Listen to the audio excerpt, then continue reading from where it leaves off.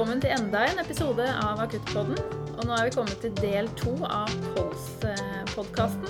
Og jeg har fortsatt med meg Dagfrid. Hei. Hei igjen. Og nå skal vi snakke om hva som skjer med KOLS-pasienter som ikke kommer i mål med hjemmebehandling, og som har et såpass uttalt pusteproblem at de må legges inn på sykehus.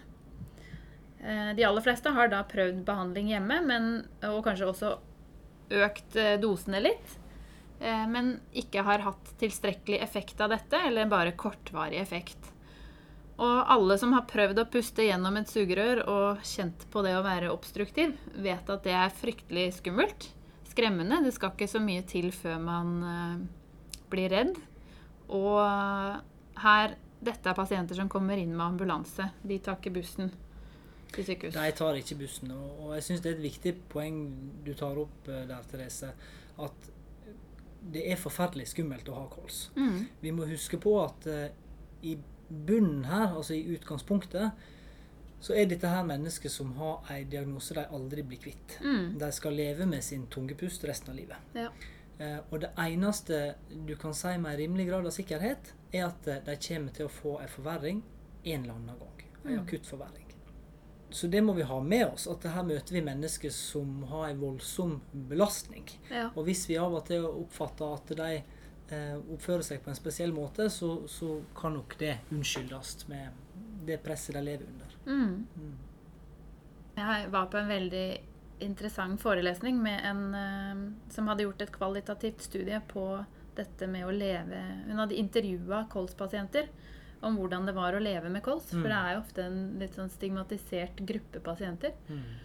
Og da var det en av hennes respondenter som hadde sagt det at vedkommende ble så glad da han, eller hun, jeg vet ikke kjønnet på vedkommende, men vedkommende ble så glad da vedkommende fikk en kreftkancer-pulmdiagnose. Fordi at det pakkeforløpet, da, som det kalles, og den behandlingen kancer-pulmpasienter får, kontra det KOLS-pasientene tilbys, syns den vedkommende var så mye bedre at det å leve med en kreftdiagnose var veldig mye bedre for vedkommende enn å leve med en KOLS-diagnose. Og det sier jo en del om hvordan enkelte KOLS-pasienter kan føle seg. Det er klart at de er en uglesett gruppe, og hvis vi ser på hvordan vi håndterer dem i spesialisthelsetjenester, så er prioritet 1 å få dem til å puste sånn noenlunde bra, og prioritet 2 å få dem ut av sykehuset. Så de får ikke lenger ligge og bli bra på sykehuset. Og kreftsammenligninger er jo også interessant, for hvis du ser på pasienter med alvorlig grad av KOLS, så har jo ikke de noe bedre prognose eller bedre livskvalitet enn pasienter med alvorlig kreft. Og likevel, som du sier, så har den ene gruppa et pakkeforløp, og den andre ikke. Det er til ettertanke. Når de meldes inn fra ambulanse, så er det veldig fort gjort å sette en sånn KOLS-forverring. Pasienten kommer inn med en KOLS-forverring. Det var en jeg kjørte med, hospiterte i prehospital tjeneste, som kommenterte at han syntes det var litt rart at vi allerede ved innmelding sier at det er en KOLS-forverring, eller problemet til pasienten er et pusteproblem. Og at vi kanskje burde heller sette det som innleggelsesårsak enn en KOLS-forverring. Fordi at man kanskje snevrer inn hva det er for noe allerede når telefonen kommer om at de er på vei. Eller at man kan tenke litt bredere. Vi ser oss fort blinde på disse her innleggelsesdiagnosene, og da kan vi glemme å tenke selv. Vi vet jo at 70% av KOLS-forverringer som innlegges er relatert til en infeksjon. Ja. Og så vet vi at da 30% er relatert til noe annet. Og en KOLS-pasient med tungpust kan like gjerne ha hjertesvikt, for eksempel. Mange av disse her er jo hjertesyke. Og stuvning. Kan like gjerne ha et lungeemboli. Det er nok underdiagnostisert i denne pasientgruppa. Vedkommende kan ha et hjerteinfarkt. Og behandlingen vil jo være ganske forskjellig. Så det å kun se seg blind på denne innleggelsesdiagnosen, det er nok en fallgrube vi ofte går i. Så la oss si da at det er en pasient som vi kan se i tidligere journal at har KOLS, som kommer inn med et pusteproblem. Har prøvd forstøver og hjemmebehandling uten tilstrekkelig effekt, og kommer til sykehus. Pasienter som kommer inn i akuttmottak med pusteproblemer, vil som regel tas imot nok så raskt. Både av sykepleier og av lege. Og på de som på alle andre pasienter så må man gjøre en ABCDE-vurdering. Og så det jo da å forvente et B-problem når pasienten kommer inn med pusteproblemer. På B så har vi både antagelig en forhøyet respirasjonsfrekvens og en lavere saturasjon.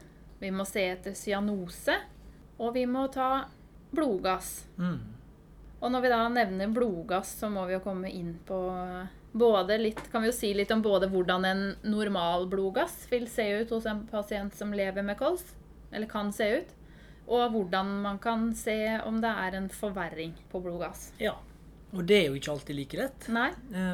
For en kolspasient og en kolsforverringspasient kan eksistere i et spenn fra tilnærmet normal blodgass til en ganske stygg blodgass. Det første vi nok ser på blodgassene etter hvert som pasienter begynner å få kols, en lavere PaO2. Altså en lavere konsentrasjon av løst oksygen i blodet. Det her vil jo, som vi var inne på i stad, skyldes et større dødvolum, men kanskje spesielt denne destruksjonen av alveolevegger som gir en redusert gassutveksling. Ja. Og det vil først og fremst merkes på oksygen. Vi kan ofte se det på folk som fortsatt ganske unge, folk som ikke har kols, men som har røykt i mange år, kan vi fort se en litt lav PaO2 før kolsdiagnosen satt. Etter hvert som denne prosessen her skrider fremover, etter hvert som lungene sliter med å få tømt seg, etter hvert som gassvekslinga blir dårligere, så begynner CO2-utskiftinga å bli dårligere. Og når en kommer opp i de alvorlige gradene av kols, så kan pasienten ha en kronisk CO2-retensjon. Ja. Det vil si at pasienten ikke i stand til å kvitte seg med CO2. Og lever med en PCO2 over normalnivået. Over normalnivået, riktig. Som vi også kaller hyperkapni. Hyperkapni. Det vil føre til en forskyvning av syre-basebalansen i blodet. Det her skal du kanskje komme tilbake til i en senere episode. Jeg vil ha en blodgassepisode, men vi kan jo ta det bare kort. Det handler jo om et regnskap av syrer og baser. Hvis det blir for mye syrer, så må man veie opp med ekstra base.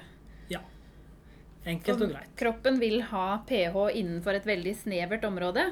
Og det har vi snakket om i andre episoder også, for det gjelder jo andre typer syrer også, for eksempel laktat. Men i dette tilfellet så det CO2 som syren. Og blir det for mye av den, så må man kompensere på et vis. Ja. Da vi innrettet sånn at vi har forskjellige kompensasjonsmekanismer. Når du ute og tar deg en joggetur og drar på litt ekstra, så vil også du slite med å få ut all denne CO2-en din. Det har du kanskje merket med at du begynner å puste litt raskere, og at du begynner å puste litt dypere når du jogger. Litt større volum enn vanligvis. Større volum, større frekvens. Ja. Og det her justerer kroppen automatisk via kemoreseptorer.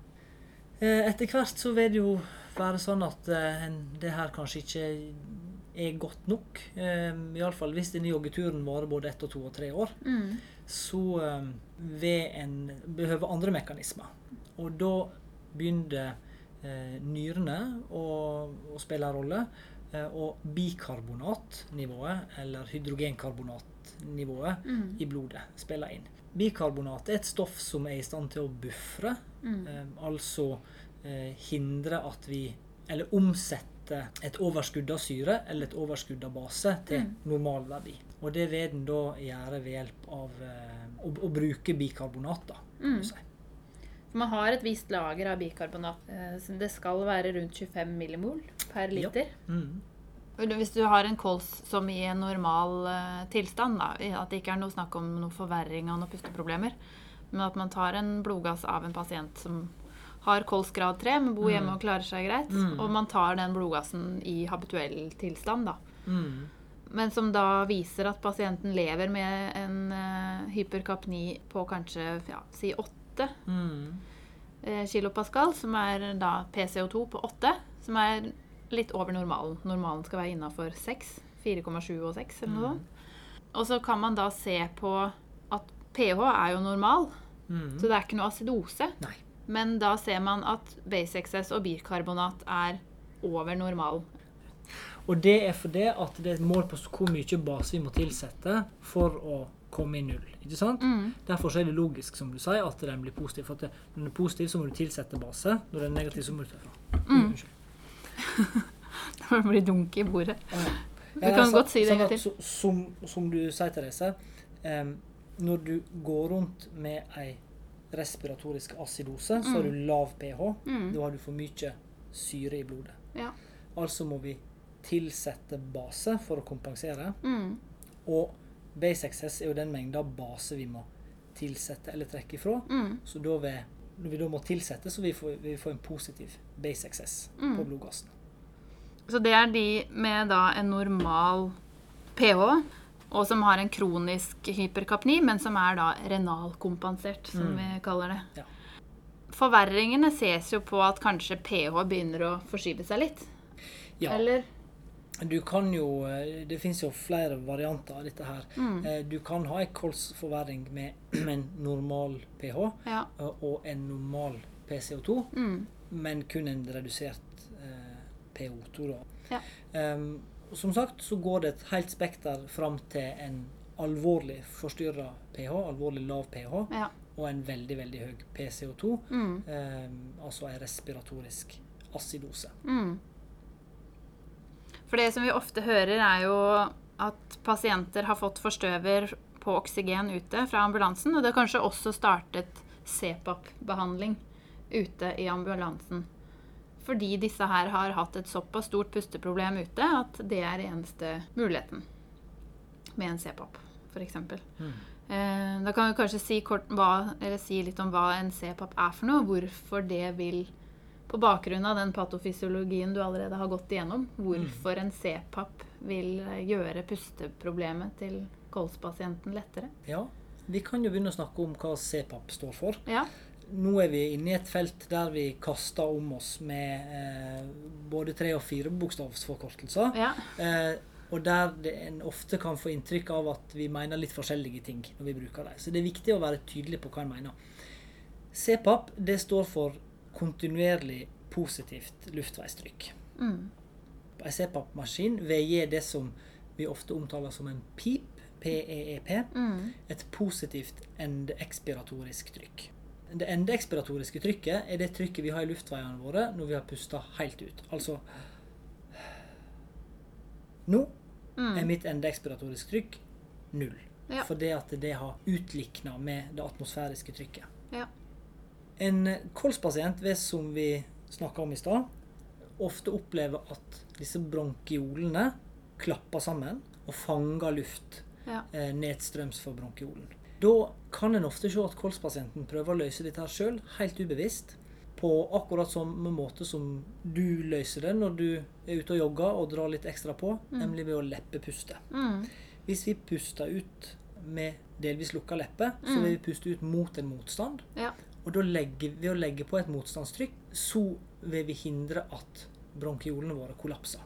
Det samme kan vi gjøre ved å ikke nødvendigvis klemme ihop leppene til pasienten, men å legge på en maske, som da er koblet til et slangesystem, der en har en luftstrøm som går kontinuerlig innover mot pasienten. Et kontinuerlig positivt trykk. Ja, puste i motvind. Du puster i motvind, riktig. Og det er et lukket system, en tett maske, og det er jo det man da også kaller NIV-behandling, en non-invasiv ventilasjonsstøtte. For det at det er non-invasivt betyr at en intubasjon, en intubert endotrakealtube, er jo en invasiv måte å få luft i pasienten på, mens en tett maske er noe som er utenfor kroppen. Så det gir en ventilasjonsstøtte, men ikke er invasiv. Jeg vet ikke om det var klønete fortalt, men jeg synes det ble klarere for meg. Ja. Men ambulansen kan gi dette ute, men det er da på 100% oksygen. Og det her er jo omdiskutert, dessverre. Fordi at mange har jo fortsatt en oppfatning av at kolspasienter ikke skal ha mer enn 2 liter på nesegrimet. Ja. Og det snakket vi om også i episoden med Finn Håkon, hvor vi snakket om hvordan normal respirasjon styres, og hvordan respirasjonen hos kolspasienter styres.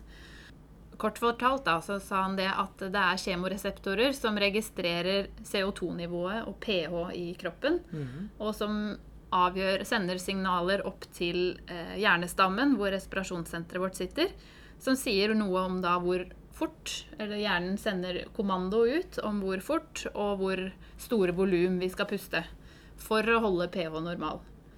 Men hos pasienter som lever med en kronisk lett forhøyet CO2, så har reseptorene sluttet å sende signaler. Og da det oksygeninnholdet i blodet som styrer respirasjonen, og ved å da tilføre store mengder oksygen, så kan jo respirasjonssenteret vårt tenke at her det jo ikke noe vits i, og jeg trenger jo ikke å puste noe særlig, fordi at her det masse oksygen tilgjengelig. Eller som et resultat av det, så vil du da puste saktere, og dermed lufte ut mindre CO2, og du kan få da en CO2-retensjon, kanskje verre enn det du hadde da. Det riktig. Og når CO2-nivået stiger, så vil pasienten som en verstefallskonsekvens gå i en CO2-narkose. Men en kolspasient som har en saturasjon på 60-tallet ute og hiver etter pusten og helt blå, vil fortere dø av å ikke få 10 liter oksygen på maske, enn at en CO2-retensjon vil ta livet av pasienten. Så det å titrere seg fram til riktig nivå av oksygen, som den riktige behandlingen. Selv om det da CPAP på 100% oksygen, så kan det være livsviktig for den pasienten der ute. Og det viktig å huske på at straksbehandling hos pasienten og i ambulanse, det noe helt annet enn den behandlingen du mottar når du ligger over natta, eller enda lenger på et sykehus. Og en har ikke klart å vise at det skadelig for pasienten å få disse store mengdene med oksygen som du beskriver prehospitalt. Så når våre kollegaer i de gule bilene bruker store mengder oksygen, så det bra for pasienten. Altså. Det det. Og så får vi heller ta oss og roe det litt ned når de kommer til oss. Vi kan få det CO2-nivået ned med andre hjelpemidler inhospitalt. Det kan vi. Og så det sånn at et tegn på hyperkapni, eller et tegn på at CO2-nivået for høyt, jo at pasienten blir sløv. Ja.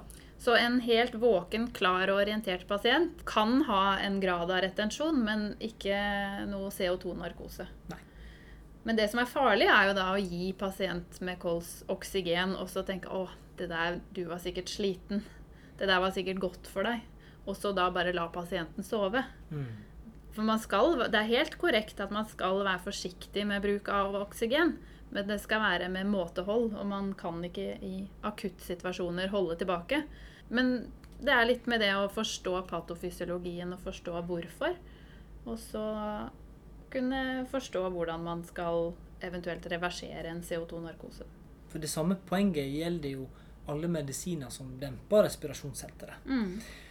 Og vi kan jo av og til oppleve at kolspasientene veldig urolige. De kaver, og de kjemper imot masker. Og vi kan oppleve at det vanskelig å behandle dem.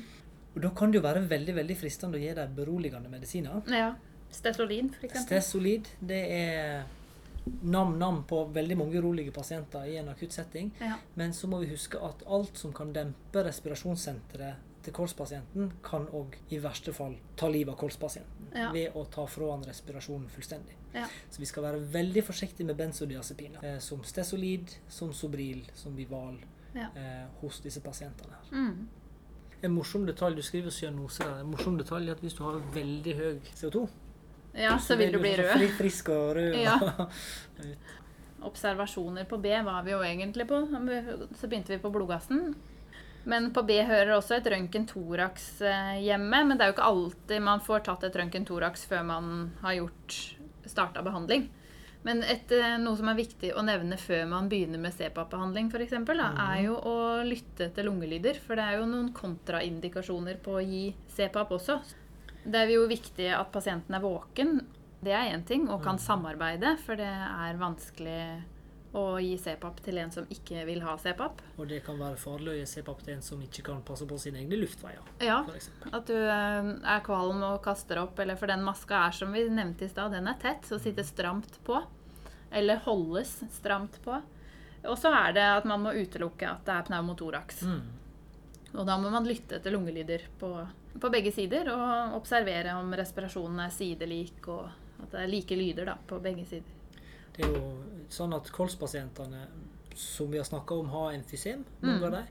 Mange vil ha store luftblære, spesielt øverst i lungene, og de kan fort sprekke. Sånn at det ikke sjelden at en ser pneumotoraks i forbindelse med akutt forverring av tungpust hos en kolspasient. Så det viktig det du sier der, Therese. Selv om det gitt forstøver prehospitalt, så gir vi også ofte en ny dose inhospitalt. For det kan gis ofte. Ja, vi gjør ofte det. Ventolin, som en beta-agonist, kan vi gi ganske mye av, og det vil nok ha en del effekt. Om Atrovent har effekt på kolsforverring, det ikke helt sikkert. Men vi gjør det nå likevel, og kanskje fungerer det. Men Atrovent og Ventolin absolutt viktig å huske på å gi en ekstra dose selv om det nylig har blitt gitt.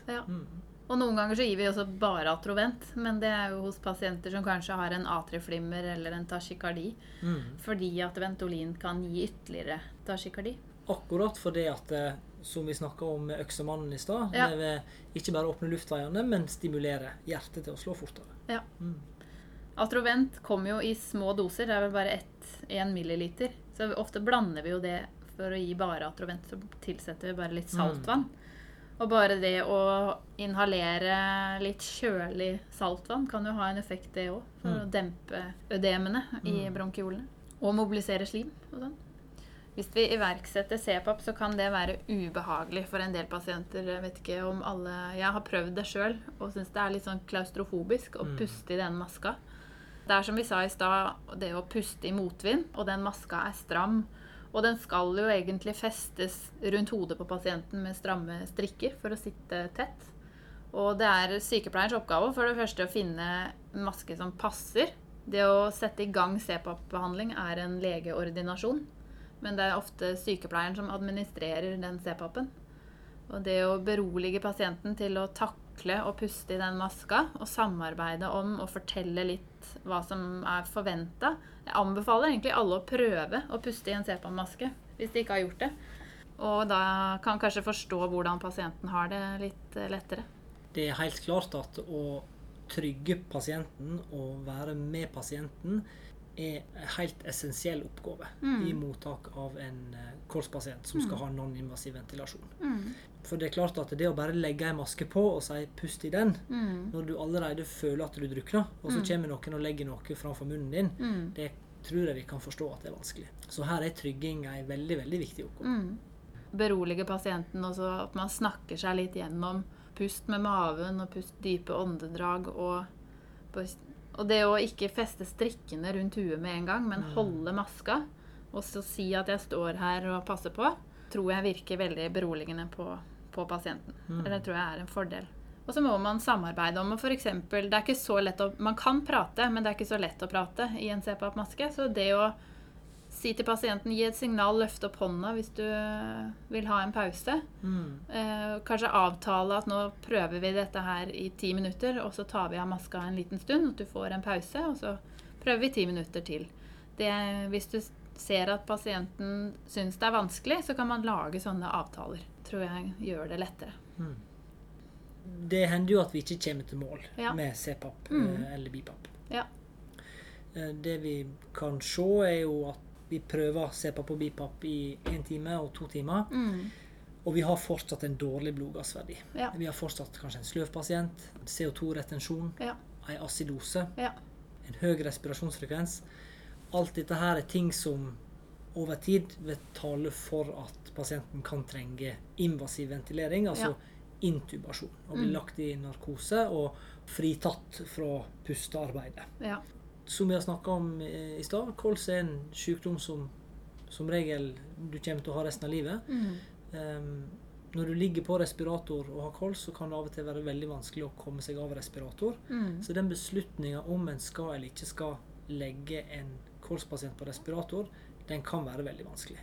Men i utgangspunktet, så lenge en ikke har satt begrensninger, så jo dette her pasienter skal få sjansen til å komme seg gjennom forverringa med respiratorbehandling. Da. For det er uten tvil et krevende pustearbeid. Og forståelig at man kan bli sløv og sliten av det. Jeg tenkte på en annen ting som vi burde sikkert gjort aller først når pasienten kom. Det er å legge Sjekke ID. Sjekke ID, ja. Og MRSA og Nei, et godt thoraxleie skal vi jo ikke kimse av heller, da. Det skal ikke du kimse av. Nei. Mange av disse pasientene med alvorlig kols sitter jo mange ganger nesten foroverbøyd i senga for å øke volumet i lungene sine. Hvordan, du har nettopp demonstrert det her, men hvordan er det du satt med armene dine nå når du Hendene på knærne og lente meg godt forover. og tok armene fra hverandre og laget en stor brystkasse? Ja, ikke sant? litt. Ja, for Og å det du vise gjør meg. da, det er at da strammer du brystmusklene dine Ja. utover, og det vil hjelpe respirasjonsarbeidet ditt. Ja. For et thoraxleie hvor jeg pleier å rulle sammen en dyne på langs, og så legge i en sånn hestesko nærmest bak pasienten. Det er jo for å løfte fram armene. Ikke bare jeg som gjør det, men det er sikkert mange som gjør det. Det er jo det vi også har lært på skolen. Men å puter under armene for å få opp og øke volumet i brystkassa. Det hjelper på pusten. Og heve ryggenden. Heve ryggen, På litt ned, alle knekke knærne. tungpusta pasienter, Ja, om det er på grunn av kniv i ryggen eller kolsforverring, ja. hev ryggen, la deg sitte litt opp. Det er veldig basalt, men det er veldig... Det er det vi glemmer. Ja, Hver det er det. eneste gang vi tar fram maskinene og vi tar fram medikamenter, og Ja. så glemmer vi det. Så Helt ligger basalt. pasienten flatt på ryggen. Ja. Ja. Nei, det er tenk litt basalt først, og så gå på det avanserte etterpå. Du nevnte BiPAP. Skal vi si hva forskjellen er på BiPAP og CPAP? Ja, igjen masse forkortelser, Ja. masse kompliserte betegnelser. Men vi har allerede etablert at CPAP gir et positivt og kontinuerlig endeekspiratorisk trykk. Ja. Altså luft som hele tiden blir blåst inn mot pasienten. Mm. BiPAP, der står B-en for bi-level, altså 2 nivå. Ja. PAP står fortsatt for positivt luftveistrykk. Ja. Så en BiPAP vil ha i bunn et positivt endeekspiratorisk trykk, Ja. altså en pip. Ja. Oppå den så vil den legge til litt hjelp når pasienten puster. Mm. Sånn at når pasienten puster, la oss si at vi har et trykk på 5 cm vann Ja. på pipen vår. Mm. Når pasienten da puster inn, så kan vi si til maskinen at det skal du følge med på. Når pasienten puster inn, så skal du legge på et trykk til på, la oss si, 4-5 cm. Mm. Sånn at pasienten får hjelp til å puste inn. Mm. Så kan vi også fortelle maskinen for eksempel at må du passe på at pasienten vår puster minst 14 ganger i minuttet. Ja. Sånn at hvis pasienten ikke trekker selv, så kommer det et pust. Og det er det vi mener med BiPAP. Det finnes andre begrep, som for eksempel trykkstøtte, Ja. som definerer det her positive trykket som kommer opp på pipen. Mm. Det er bare litt viktig når vi snakker om dette her. Hvis for eksempel en sier til en annen skru opp trykket litt, hva slags trykk er det vi snakker om? Ja. Snakker vi om Trykkstøtten. trykkstøtta, som også kan omtales som ASB, eller Ja. topptrykk, Ja. altså, eller snakker vi om pip? Ja. For det er jo et stort problem hvis vi har en pasient som ligger med en høy pip Ja. og en lav trykkstøtte. Ja. Ikke sant? Da får ikke pasienten noe hjelp til å puste inn. Nei. Den bipappen vil gjøre at du kan puste større volum, sånn at du får luftet ut mer CO2. Det vil lette inspirasjonsarbeidet Ja. til pasienten, og det vil redusere dødvolumet, Ja. sånn at den vil hjelpe på respirasjonsarbeidet til pasienten. Ja. Og den kan også kjøres på romluft, sånn at du trenger ikke å tilføre noe oksygen. Mm. Og det her med hvorfor pasienten har fått en forverring av sine pusteproblemer, Mm. det må vi jo ikke glemme. Altså disse pasientene kan jo ha feber, det kan være farge på ekspektoratet. Mm. Det kan ha tegn på lungebetennelse eller øvre luftveisinfeksjoner. Mm. Det kan være virus. Det kan absolutt være virus. Ja. Det er viktig i diagnostikken av kolspasientene å ta de vanlige blodprøvene, altså vi må se på CRP og hvite. Mm. Hvis de er for høye, Mm. eller vi for eksempel har røntgentegn eller lungefunn som Ja. taler for en nedre luftveisinfeksjon, Mm. så skal det lite til at vi gir dem antibiotika Ja. intravenøst.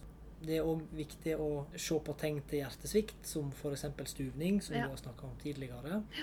Pro-BNP er noe vi av og til gjør, for å se om vi kan avhjelpe situasjonen med hjertesviktbehandling. Det er jo ikke rent sjelden at vi ser kombinerte bilder, der du har en hjertesviktkomponent og en kolskomponent, og begge må behandles. Vi må ta et EKG, for vi må jo se om dette her er pasienter som kan ha fått forverring av sin tungpust på grunn av et hjerteinfarkt. Noen med trange kransårer kan få utløst et hjerteinfarkt av å ha lav oksygentilførsel. Så her er det litt høna og egg også. Og ikke minst, som du sier, den mikrobiologiske diagnostikken. Dyrkning av sekret fra luftveiene. Og blodkulturer. Og blodkulturer. Det er jo viktig å huske på at en kolsforverring, eller en pasient som kommer inn med forverring av tungpust, kan også ha en sepsis med fokus i luftveiene. Og skal pasienten lenkes til en C-papp eller BiPAP, så kan det kanskje også være greit med et urinkateter. Ja, det kan være greit. Temperatur må vi sjekke, Her så blir det jo et fokus på å få bukt med, eller få pusteproblemet under kontroll først, før man går videre. Og så må man observere effekten av de tiltakene man iverksetter, om hvor hyppig skal blodgassene tas, det må legen bestemme, om det er behov for arteriekran, hvis den skal ligge på NIV og ha behov for NIV over lengre tid, så er det jo viktig å kontrollere med blodgass. Og det kan jo være smertefullt hvis man skal drøve å stikke de hver halvtime, eller hva man må. Absolutt. Så en kran kan være nødvendig. Og så er det også det at mange av disse kolspasientene har vært innom så mange ganger og tatt så mange arterielle blodgasser at det er ikke så lett. Nei, det er ikke alltid lett. Nei. Og de vil ikke, orker ikke, eller ikke alle. Skal ikke si de som i alle, men enkelte er lei, rett og slett. Det er jo veldig forståelig. Ofte vil en i etterkant av et sånt forløp ha en samtale med pasienten. Når de har begynt å kvikne litt til, hvordan opplevde de innleggelsen, hvordan opplevde de maska. Hvis og når dette her skjer igjen, hva nivå skal en legge seg på. Da er det enkelte, selvsagt, som vil si gi meg behandling en gang til, og andre vil takke nei. For det er en voldsom prøvelse å gå gjennom dette. Vi har jo snakket om behandling på B, og der har vi snakket om inhalasjonsmedisiner, og vi har snakket om non-invasiv ventilasjon, og vi har snakket om antibiotika. I tilfelle det skulle være luftveisinfeksjon. Vi har glemt noe viktig, og hva er det vi har glemt? Vi har glemt Solu-Cortef. Ja, er det vi har glemt? Hvordan er det du pleier å gi betennelsesdempende eller steroider til kolspasientene? Det er ofte da Solu-Cortef intravenøst, som virker systemisk, men den bruker jo lang tid på å virke. Ja, hva er alternativet? Solumedrol. Ja, eller prednisolon i tablettform. Det er jo sånn at vi er veldig glad i å gi intravenøse medikament, både i ambulanse og i akuttmottak. Det er liksom, du blir liksom litt friskere når du får et eller annet intravenøst. Og så er det forsket på, har det noe særlig for seg å gi det intravenøst framfor i tablettform, altså peroralt. Og nå må vi selvsagt se vekk fra de pasientene som er så dårlige at de ikke klarer å svelge tabletter, for de må selvsagt få lov å slippe å svelge tabletter. Men en har nok ikke sett noe forskjell. Så om vi gir 30-40 mg prednisolon i tablettform, eller en ekvivalent dose i intravenøs form, det har nok ikke så veldig mye å si. Heller ikke om vi gjør Medrol eller om vi gjør prednisolon. Og så er det også det at i en akuttsituasjon så er det ikke det man trenger å gi først, for det tar lang tid å virke. Stress heller med å blande antibiotika enn å sette Solu-Cortef. Ikke stress. Det tror jeg er det lureste i håndtering av pasienter med kols. Ikke stress. Yes. Det var litt frem og tilbake, men jeg tror vi får se om vi klarer å klippe og lime et ålreit resultat likevel. Det er en gruppe vi ser ofte, og som jeg føler det er veldig givende å gi god behandling til dem. Ja. De kommer ofte tilbake. De gjør det. Og det er pasienter som virkelig trenger hjelp. Om du møter dem i ambulansen, eller om du møter dem på sykehjem, om du møter dem som pleieassistent eller overlege, så trenger de god behandling, og de trenger at vi har litt ekstra god tid. Det tror jeg er viktig å huske på. Tusen takk for at du ville komme. Takk for at jeg fikk komme. Håper du som lytter har lært noe og kan reflektere litt over det som er sagt. Så høres vi igjen.